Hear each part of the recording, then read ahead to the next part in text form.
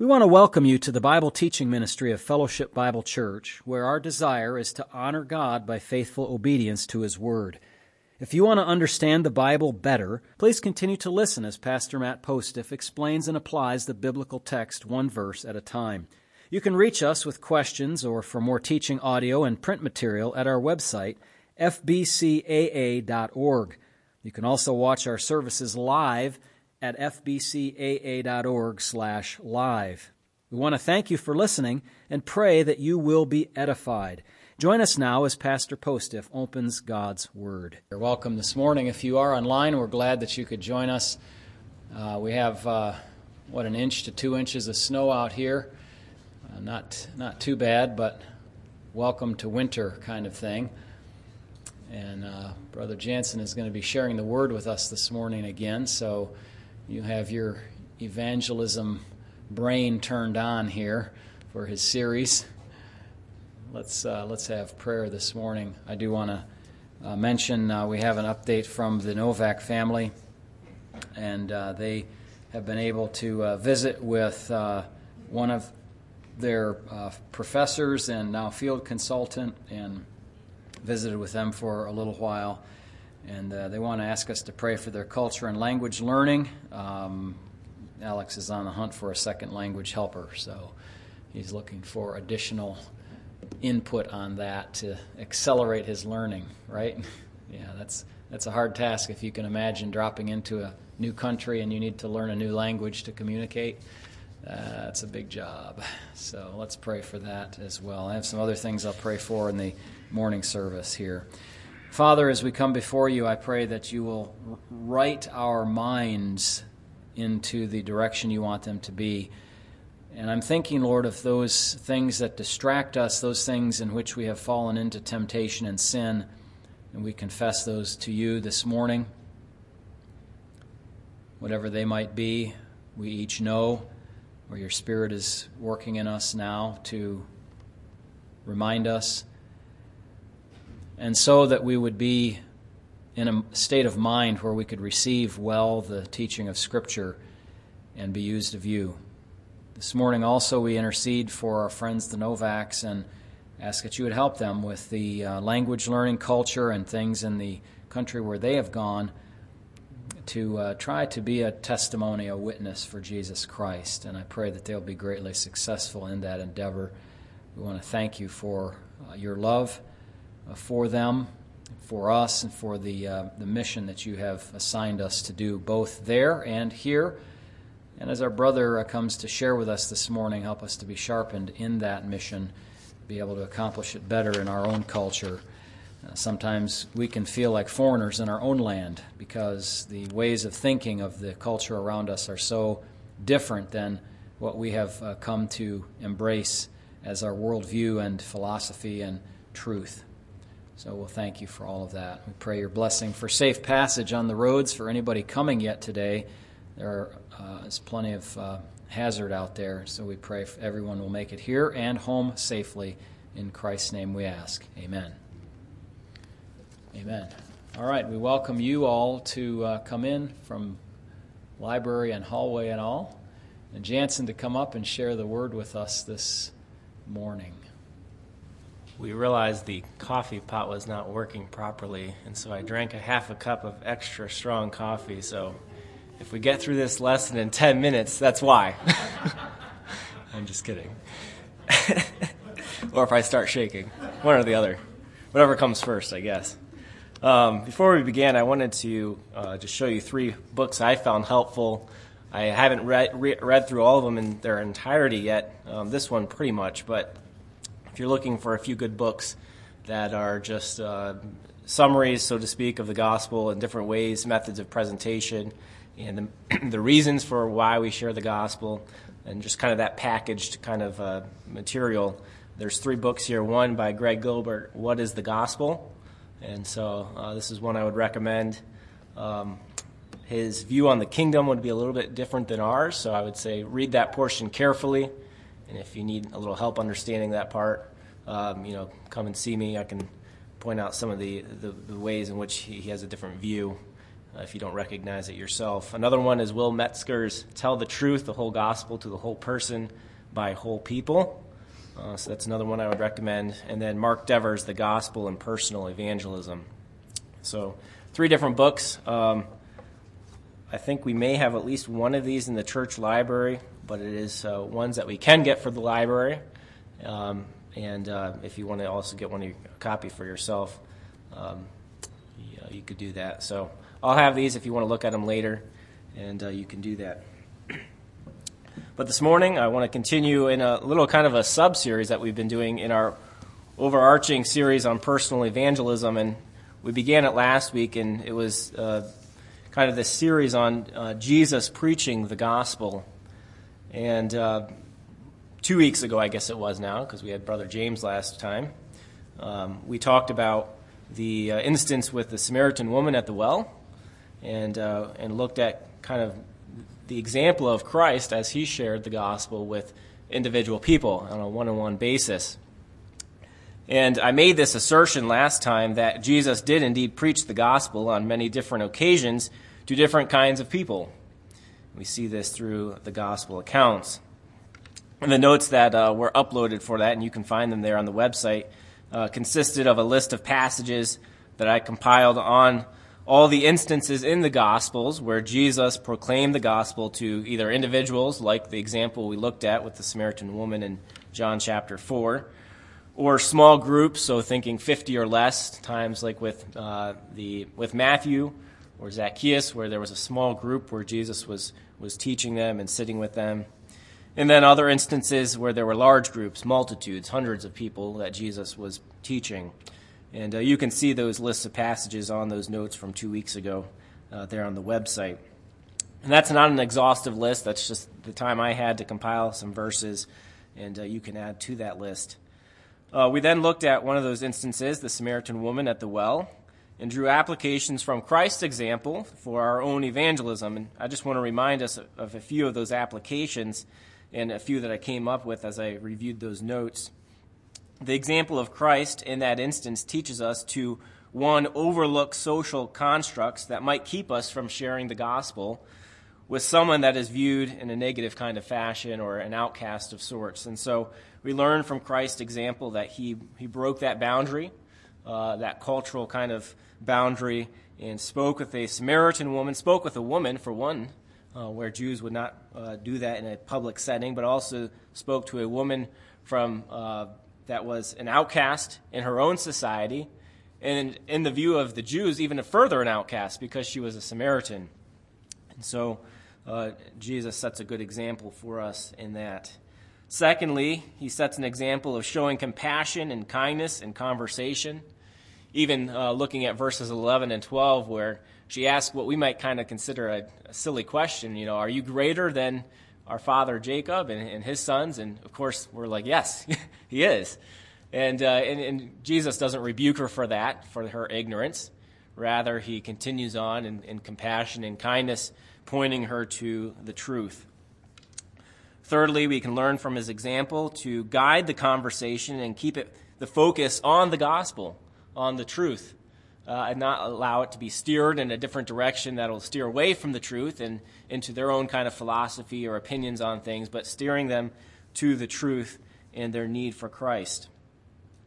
Fourthly, we saw that Christ gives us a good example of how to show them their personal need for forgiveness of sins. Jesus got to the very heart of her sin, pointing out, and obviously in his omniscience, though we don't have that, but we can kind of reveal in a person their own personal need for Christ and their own personal sin nature. It's not that there's just evil that generally exists out there. There is evil that exists in their heart in sin. And so Jesus points that out in her own life in a personal way.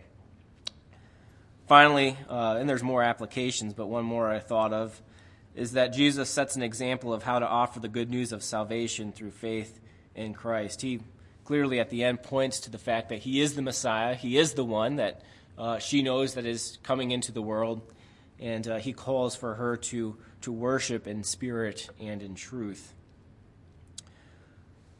So that's what we looked at last time, but as I was thinking about this example and just the general idea of Jesus preaching the gospel, we know that Jesus sets for us the supreme example of communicating the message of the gospel. No one could communicate it any more clearly and effectively than he could.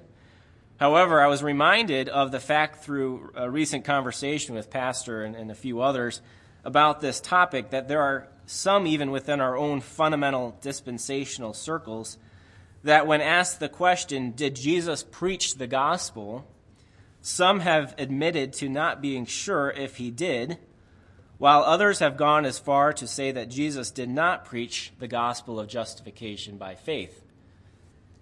And that may hopefully make you sit there and scratch your head and think, how could someone say that? But people have said that. And Pastor and I were talking about this. There was a fundamental pastor, who, when asked this question, did Jesus preach the gospel of justification by faith? And he, as he thought about it, he concluded that no, he could not have been preaching that because Christ had not died on the cross yet, and the church had not been established. Paul's message, wasn't being given yet. Those kind of things, and so he thought, I guess he didn't. But I'm going to assert and make this statement that that's not true, and I understand where he's coming from, and so we're going to talk about that for a moment. But the truth of the matter is Jesus did preach a gospel of justification by faith in himself. Faith in himself. Faith in Jesus Christ. And so, but you might ask, okay, how could someone come to this conclusion? In our minds, hopefully it sounds foolish, and maybe you're just not even aware that people have thought this way before. But some dispensationalists have concluded this because of they're wanting to be, if I can put it, quote unquote, good dispensationalists, and think of, okay, certain revelation was given at this time, and further revelation about who Jesus was given at a different time, a later time, and so they want to keep that discontinuity between the different dispensations. And we're not here this morning to talk about necessarily dispensationalism and all of that, but that's kind of where they're coming from in a little bit of a sense there. And as I just said, so how could someone come to this conclusion that Jesus did not preach the gospel? Well, it's often a result of people overemphasizing aspects of continuity or discontinuity in this scenario between one dispensation and the next. And so Pastor's been speaking on this matter a little bit in Genesis, how we have the dispensation of creation, and then human government, and then the giving of the law. And so we think of these as kind of different dispensations or dispensing of revelation, new revelation to humanity, to mankind. And so they have this kind of idea that, well, we have to maintain that the discontinuity between the dispensation of law and of the church. And so if we say that Jesus preached justification by faith, but he didn't die until really right when the church began, or right before, how can we say that Jesus preached that kind of message if he lived himself under the law? And he did, right? I mean, he lived during the time of the law, although he came to fulfill it. We know, the Gospels tell us. So it's often an overemphasizing of aspects of continuity or discontinuity between the dispensation of law and the church. And such overemphasis results in the conclusion that Jesus could not have been then preaching justification by faith alone, because he preached primarily to Jews, which is true, who were under the law. And dispensationalism recognizes a distinction between Israel and the church. Furthermore, because the major nodal point from the dispensation of law to the church is the establishment of the church in Acts chapter 2, which is after Christ left, right? After he rose again and ascended. Some then conclude that Jesus must not have been preaching the gospel of justification by faith, since the church had not yet been established. However, we can easily get ourselves mixed up and confused, I think, like this pastor has. who concluded that Jesus was not preaching this kind of message. If, one, we fail to distinguish in our terminology between the content or expression of faith unto salvation and the means or condition, as we often say, of salvation. And then number two, if we fail to see that there is varying levels of continuity between one dispensation and the next. Meaning there's not everything is thrown out when when the next dispensation comes. There is continuity between the dispensations. And one of those is the idea or the doctrine of grace. I don't have this in my notes here, but in times past and even still, some people call the dispensation that we're in now the dispensation of grace, not necessarily the dispensation of the church. However, I think using the term church is a better way of thinking of it because it mitigates from having this kind of confusion that the dispensation of grace, or that grace only has existed since this dispensation that we're in now, and that's not the fact. Grace has existed from all the way from the beginning. And so we maintain that is one area of continuity between all of the dispensations, that grace exists and that God is gracious and is saving people by his grace. And so I think that's why, to wrap that kind of idea up, that's why it's better to call this the dispensation of the church or some similar idea instead of the dispensation of grace, so that we don't get confused about when grace came into existence. So I said that one of the things we need to make sure we don't fail to do is make distinctions between the content of faith and the means of salvation.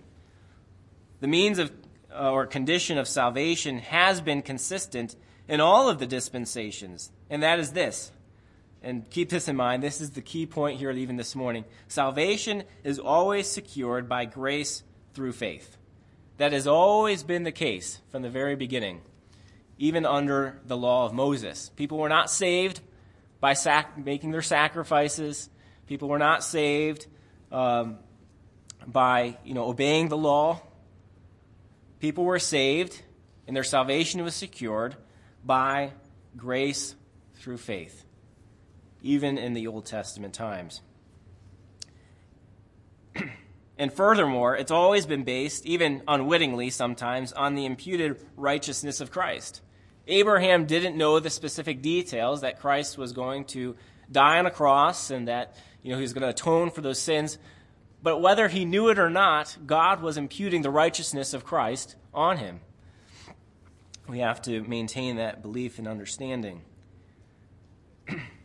Genesis chapter 15:6 tells us this, that Abraham believed God, and it was counted to him as righteousness.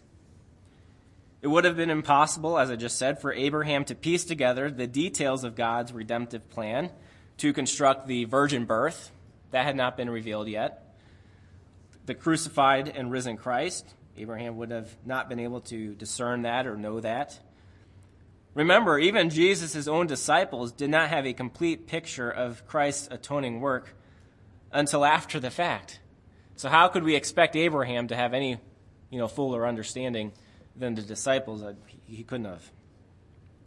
However, we still maintain that Abraham was believing or exercising faith in the content which had been revealed to him at that time, looking forward to the promised seed who would bring deliverance to the human race, Genesis 3:15, and as a result, the righteousness of Christ was imputed to Abraham. So everything that Abraham could know, he believed in at that time. So the content of faith may change over time as more and more revelation is dispensed. There's more and more responsibility to believe in more about, and more, we put it this way, more of the specifics of the content of faith. And so Abraham believed into what he knew about God. So we've asked then this kind of question at the beginning: did Jesus preach the gospel? Yes. The answer is Jesus did preach the gospel of justification by faith. Not everyone, though, before the time of Christ would have been able to say that they were believing into Christ, the virgin, the one born of a virgin, crucified and risen, but they were believing into God and into Christ and his work. The coming of Jesus Christ brought new revelation, and with it more specific content of faith. Jesus preached justification by faith in himself, or into himself. He called people to repentance from sin and to belief in him. Isn't that what Paul was preaching? Belief in Christ and into him, believing into him and repenting from sin. And it boggles my mind, but in my preparation for this, I was reading some various articles, and there was one where a theologian asked this question: Did Jesus preach Paul's message of faith, or believing in faith? And I think he got the question wrong. The question is, did Paul preach Jesus' message? Not that we're necessarily saying that Jesus' words are more authoritative. We're not saying that. All of Scripture is authoritative. But the question, though, is kind of backwards. Did Paul preach Jesus' message? And the answer is yes. And the answer to the vice versa is still yes. But let's not put authority just on Paul's words, because he lived during in the dispensation of the church. Paul did indeed preach Jesus' message of saving faith. In the time that we have remaining this morning, then, I want to take us through just passages in the Gospels where we see the content of faith being expressed, what Jesus was calling people to believe into and understand. So remember a couple weeks ago, or maybe a month ago, we looked at that handout, The Fundamentals of the Gospel. You may then ask yourself, did Jesus preach on similar concepts? If we're saying that Jesus and Paul preached the same message, then did Jesus preach some of these fundamental aspects of the gospel? And my assertion this morning is yes, he did. And we're going to look at a few of those concepts this morning in the Gospels, where Jesus was calling out what his mission was to do, which was to save sinners, calling out that justification is by faith. He even expressed at times, even though to a limited number of people and specific people, that he was going to die, be buried, and rise again. We're going to look at the fact that he does preach regeneration, being born again. He does preach repentance and faith. He preaches the nature of saving faith. All these kind of fundamental ideas that we share when evangelizing. So hold on to your bootstraps here. We're going to go quickly through these. And I'm not even going to necessarily turn. I have a lot of these here in my notes. But you're welcome to turn in your Bible there. But for sake of time, I have them here in my notes. But even just beginning with John chapter 6, verses 39 and 40, Jesus says here, "This is the will of the Father who sent me, that of all he has given me I should lose nothing, but should raise it up at the last day. And this is the will of him who sent me, that everyone who sees the Son and believes in him may have everlasting life, and I will raise him up at the last day." So Jesus is calling people to believe in him. Similar to what Paul preaches, right? To believe in Christ, to believe into him for eternal life. John chapter 10, verse 9, "I am the door. If anyone enters by me, he will be saved, and will go in and out and find pasture." Maybe not as, he's using this more of an analogy to express a similar idea that there is only one way to be saved, and that is to believe into him, to believe in Christ.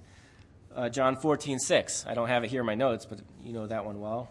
Jesus says, "I am the way, the truth, and the life. No one comes to the Father but by me." By believing into Christ, we have peace with God. Does Jesus preach about sin and the need for sinners to believe in him? Yes, he does. Matthew chapter 9, verse 13. Jesus says, "But go and learn what this means. I desire mercy and not sacrifice. For I did not come to call the righteous, but sinners to repentance." There's kind of two aspects here. He calls out the fact that he's calling for sinners, and he's calling for sinners to repent. So we have both the sin and repentance kind of aspects here in this verse. Mark chapter 2, verse 17, when Jesus heard it, he said to them, "Those who are well have no need of a physician, but those who are sick. I did not come to call the righteous, but sinners," again, to repentance. Matthew chapter 18, I know we're kind of going all around here, so maybe it's easier for you just to listen, or maybe you can mark down the verses and look at them up later. We'll have these notes up online later as well, too. But Matthew chapter 18, verse 11, "For the Son of Man has come to save that which was lost." Who's lost? Well, sinners. Those who have not been born again, those who are in their sin, darkened in their hearts. Jesus is calling sinners to repentance. And, we could go to look at more aspects of sin, and I don't have all these verses here, but we could go back to John chapter 4, like we just talked about, where Jesus calls out to this woman and reveals in her the sin that she has in her life. And there's other instances like that as well, where there's personal kind of confrontation about their sin. You may ask the question, does he talk about justification by faith? That's kind of the key tenet we're talking about here, and the answer is he did. Maybe a little bit more in an elusive manner, but think about Luke chapter 17, verses 5 through 10, and this is a little longer passage, so if you want to turn there, you can follow along as I read. Luke chapter 17, verses 5 through 10, it says, "And the apostles said to the Lord, 'Increase our faith.'" It's not the point of what we're looking at right now, but do you call out to the Lord and ask for him to do that in your life? "Increase my faith, Lord." So the Lord said, "If you have faith as a mustard seed, you can say to this mulberry tree, 'Be pulled up by the roots and be planted in the sea,' and it would obey you. And which of you, having a servant plowing or tending sheep, will say to him when he has come in from the field, 'Come at once and sit down to eat'? But will he not rather say to him, 'Prepare something for my supper, and gird yourself and serve me, till I have eaten and drunk, and afterward you will eat and drink'? Does he thank that servant because he did the things that were commanded him? I think not." Verse 10, "So likewise you, when you have done all those things which you are commanded, say, 'We are unprofitable servants. We have done what was our duty to do.'" And I think what Jesus is communicating in verse 10 here specifically, when he says, "We are unprofitable servants," it's the kind of people who recognize that what they're doing is simply their duty. They are unworthy. This is not gaining them merit by doing these things for their master. It's simply what they're supposed to be doing. And so it's not the deeds that are justifying them. They're simply just doing it because that's their duty. And what Jesus is conveying then is that no matter what you do for the master, or no matter how much you fulfill the law, that's simply your duty. It's not the means of justification. It's simply the duty. And we understand that even in our salvation, we do what God has commanded us, not because it's justifying us, but because, like these servants, they recognize we are just unworthy servants doing what God has called us to do. He is the one that's justified us, and as a result, we obey him willingly. So I think even here in this passage of Luke chapter 17, Jesus is proclaiming this idea of justification by faith, that it's not the deeds that are justifying, simply out of duty we do those things, and it is God who is the justifier. Another passage to convey this idea, or that I think has this idea as well, is Luke chapter 18, verses 9 to 14. So just one chapter later there. Another parable we see here, beginning in verse 9 of chapter 18. It says, "Also he spoke this parable to some who trusted in themselves that they were righteous." It's important to keep that in mind. So as we look at this parable, it helps us understand, okay, this is why Jesus is giving this parable. It's because there were some who trusted in themselves for being righteous, as being righteous. And these people despised others. And in verse 10 it says, Jesus begins the parable saying, 2 men went up to the temple to pray, one a Pharisee and the other a tax collector. The Pharisee stood and prayed thus with himself, God, I thank you that I am not like other men, extortioners, unjust, adulterers, or even as this tax collector. You see the self-righteousness welling up in himself, being expressed through this prayer. It wasn't the prayer that made him self-righteous. He was self-righteous, and he was just expressing that in his prayer. And then he's going to tell, God how he is so righteous in verse 12. I fast twice a week. I give tithes of all that I possess. And then in verse 13, and the tax collector, standing afar off, would not so much as raise his eyes to heaven, but beat his breast, saying, God, be merciful to me, a sinner. I tell you, this man went down to his house justified rather than the other. For everyone who exalts himself will be humbled, and he who humbles himself will be exalted. So what kind of person is justified? The one who recognizes that he is a sinner. And God is merciful. Does that sound like Jesus preaches justification by faith alone? I think so. Teaching his disciples and those who are listening that it is not our righteousness that justifies us. You may ask the question, did Jesus ever reveal his death, burial, and resurrection before he actually died? And I led the men's study, I think it was 2 weeks ago, we talked about this a little bit. But I just want to read a few of those passages because Jesus indeed did do that, although we noticed in our study on Saturday that it was to a very limited audience. He wasn't just telling anyone about his death, burial, and resurrection, but he did reveal it before it came to pass to fruition. In Matthew chapter 12, verse 40, in kind of an elusive manner, he reveals about his death, and in specifically even here, his time in the grave. It says, for as Jonah was 3 days and 3 nights in the belly of a great fish, so will the Son of Man be 3 days and 3 nights in the heart of the earth. It may have been a little bit hard for them to understand exactly what he meant by that. We fortunately have the ability to look back based on his death and burial and resurrection and see, oh, okay, that's what Jesus was speaking of. But I don't think we should put it past them that they could not have understood it to some extent what was going to happen. We know from Isaiah and other Old Testament passages that there was going to be a suffering servant and who was going to die. And so I think they could have made connections from those Old Testament passages to what Jesus was explaining and revealing to them.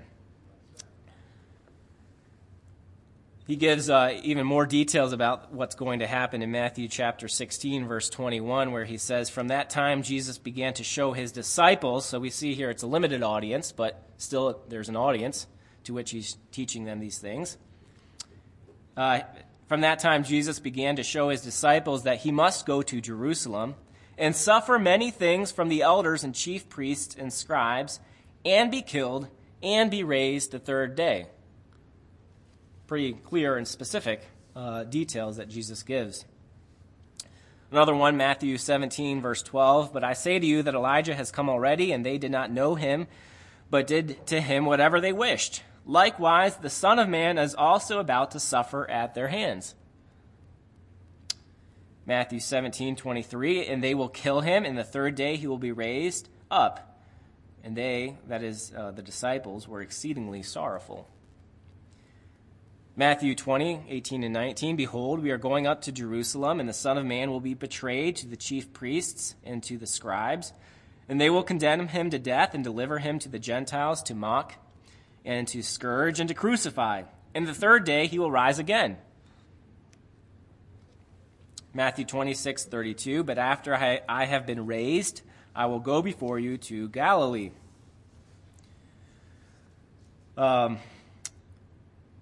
Later, after the resurrection, this is actually I believe it's the Pharisees that are saying this in Matthew 27, verse 63.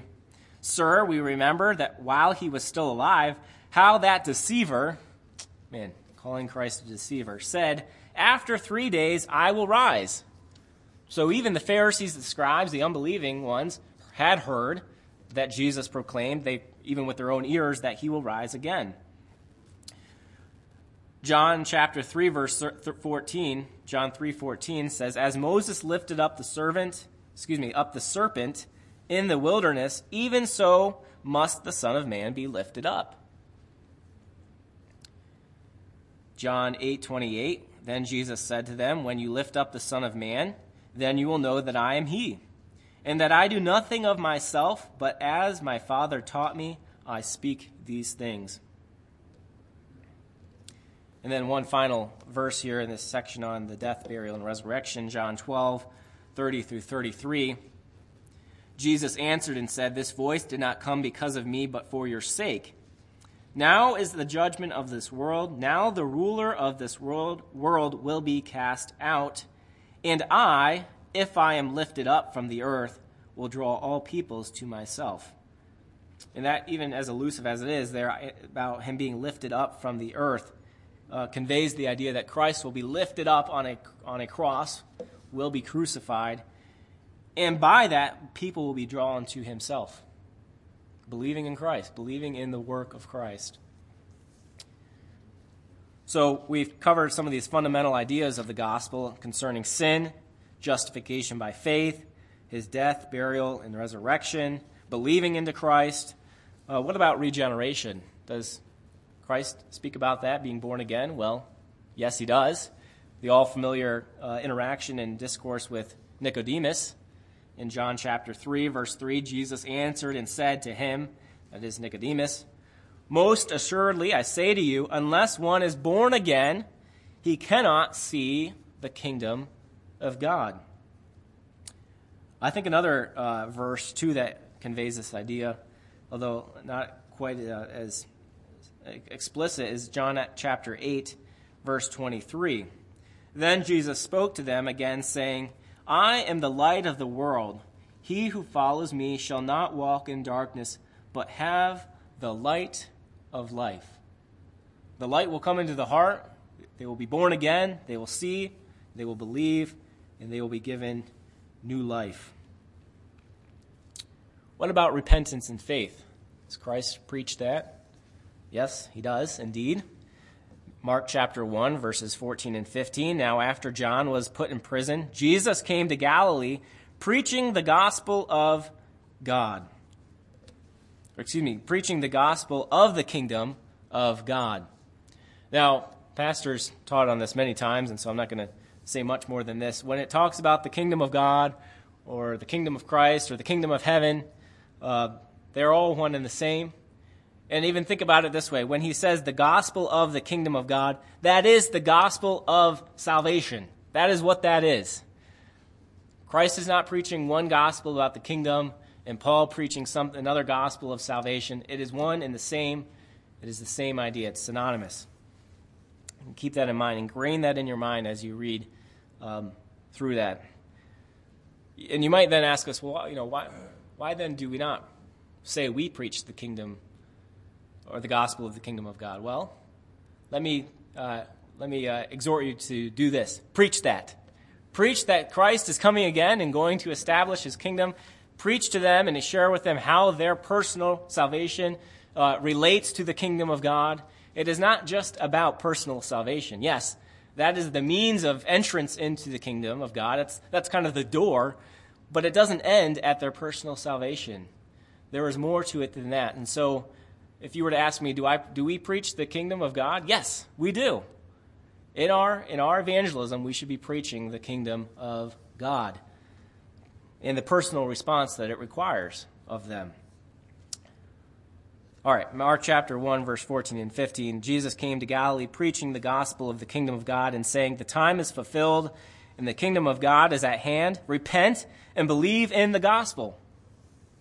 Luke 13, 3 through 5, and Jesus answered and said to them, "Do you suppose that these Galileans were worse sinners than all other Galileans because they suffered such things?" And I think the context of here is when there was a tower that fell, killing many people. And so, the disciples are saying, were they sinners? Why were they judged in this way? Why did this catastrophe happen to them? And he says, "I tell you, no, but unless you repent, you will all likewise perish.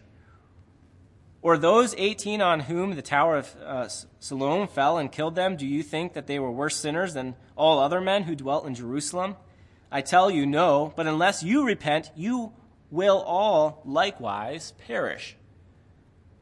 Well, what I would add to that, not trying to add to Christ's words, but just fuller explanation, is perish in your sin and receive your just condemnation. All right, we got to keep moving here. John chapter 2, verse 11. This beginning of signs Jesus did in Cana of Galilee and manifested his glory, and his disciples believed in him. They expressed faith in Christ. John chapter 4, verse 42. Then they said to the woman, "Now we believe." This is later on in the story of the Samaritan woman, where she calls the people to come and listen to him. And they say, "Now we believe, not because of what you said, for we ourselves have heard him, and we know that this is indeed the Christ, the Savior of the world." Does that sound like faith? Expression of faith? I think it does.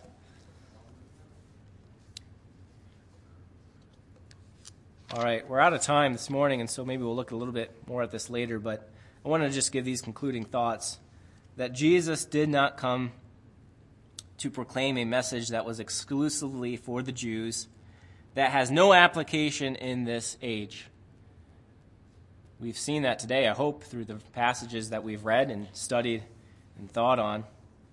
He came to seek and to save the lost, Matthew 9:13.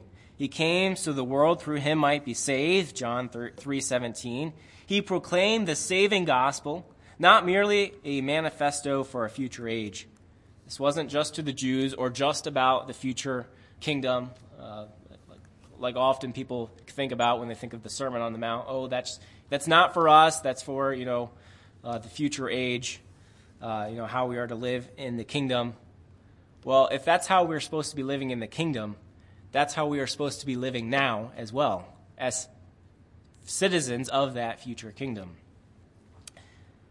So he proclaimed a saving gospel of saving faith in him, not just a message for the future or just for the Jews. His gospel is the only message we are to preach today. As we said earlier, the message that Paul preached was the message of Christ. And so our message today is the same as Christ's. It's the same as Paul's.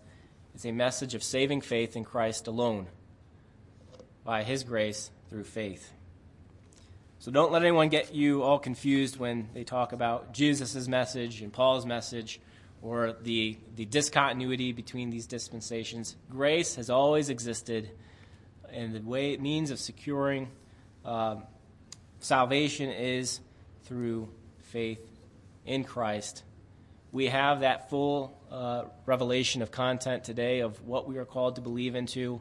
We are called, simply to put it this way, we are called to believe in more than what Abraham understood, because we have seen and we read through the Word of God all that Christ has done for us. And so we are called to believe into all of that. Let's close in prayer this morning. Heavenly Father, pray that our time this morning, though it is more just a reading through Scriptures, your Word is more powerful than anything that I could say. And so we look to that for understanding and clarification on this matter. May we not be confused like some have, maybe some just ignorantly or just not thinking critically enough, so we don't want to be too critical of them. But, Lord, may we not be so confused as to not recognize that it has always been by your grace that we are saved through faith, Lord. Like Abraham, like the other Old Testament characters, like the disciples, like those during the time of Jesus' ministry, and like those today who you are drawing to yourself. May we be clear in our gospel presentation and proclamation of these matters. May we be able to do it in a clear and full manner. By your help, Lord, trusting your Spirit to work. We pray all this in Christ's name. Amen. Amen. All right. Enjoy some time of fellowship, and we'll be back here together at 10:45. Thank you.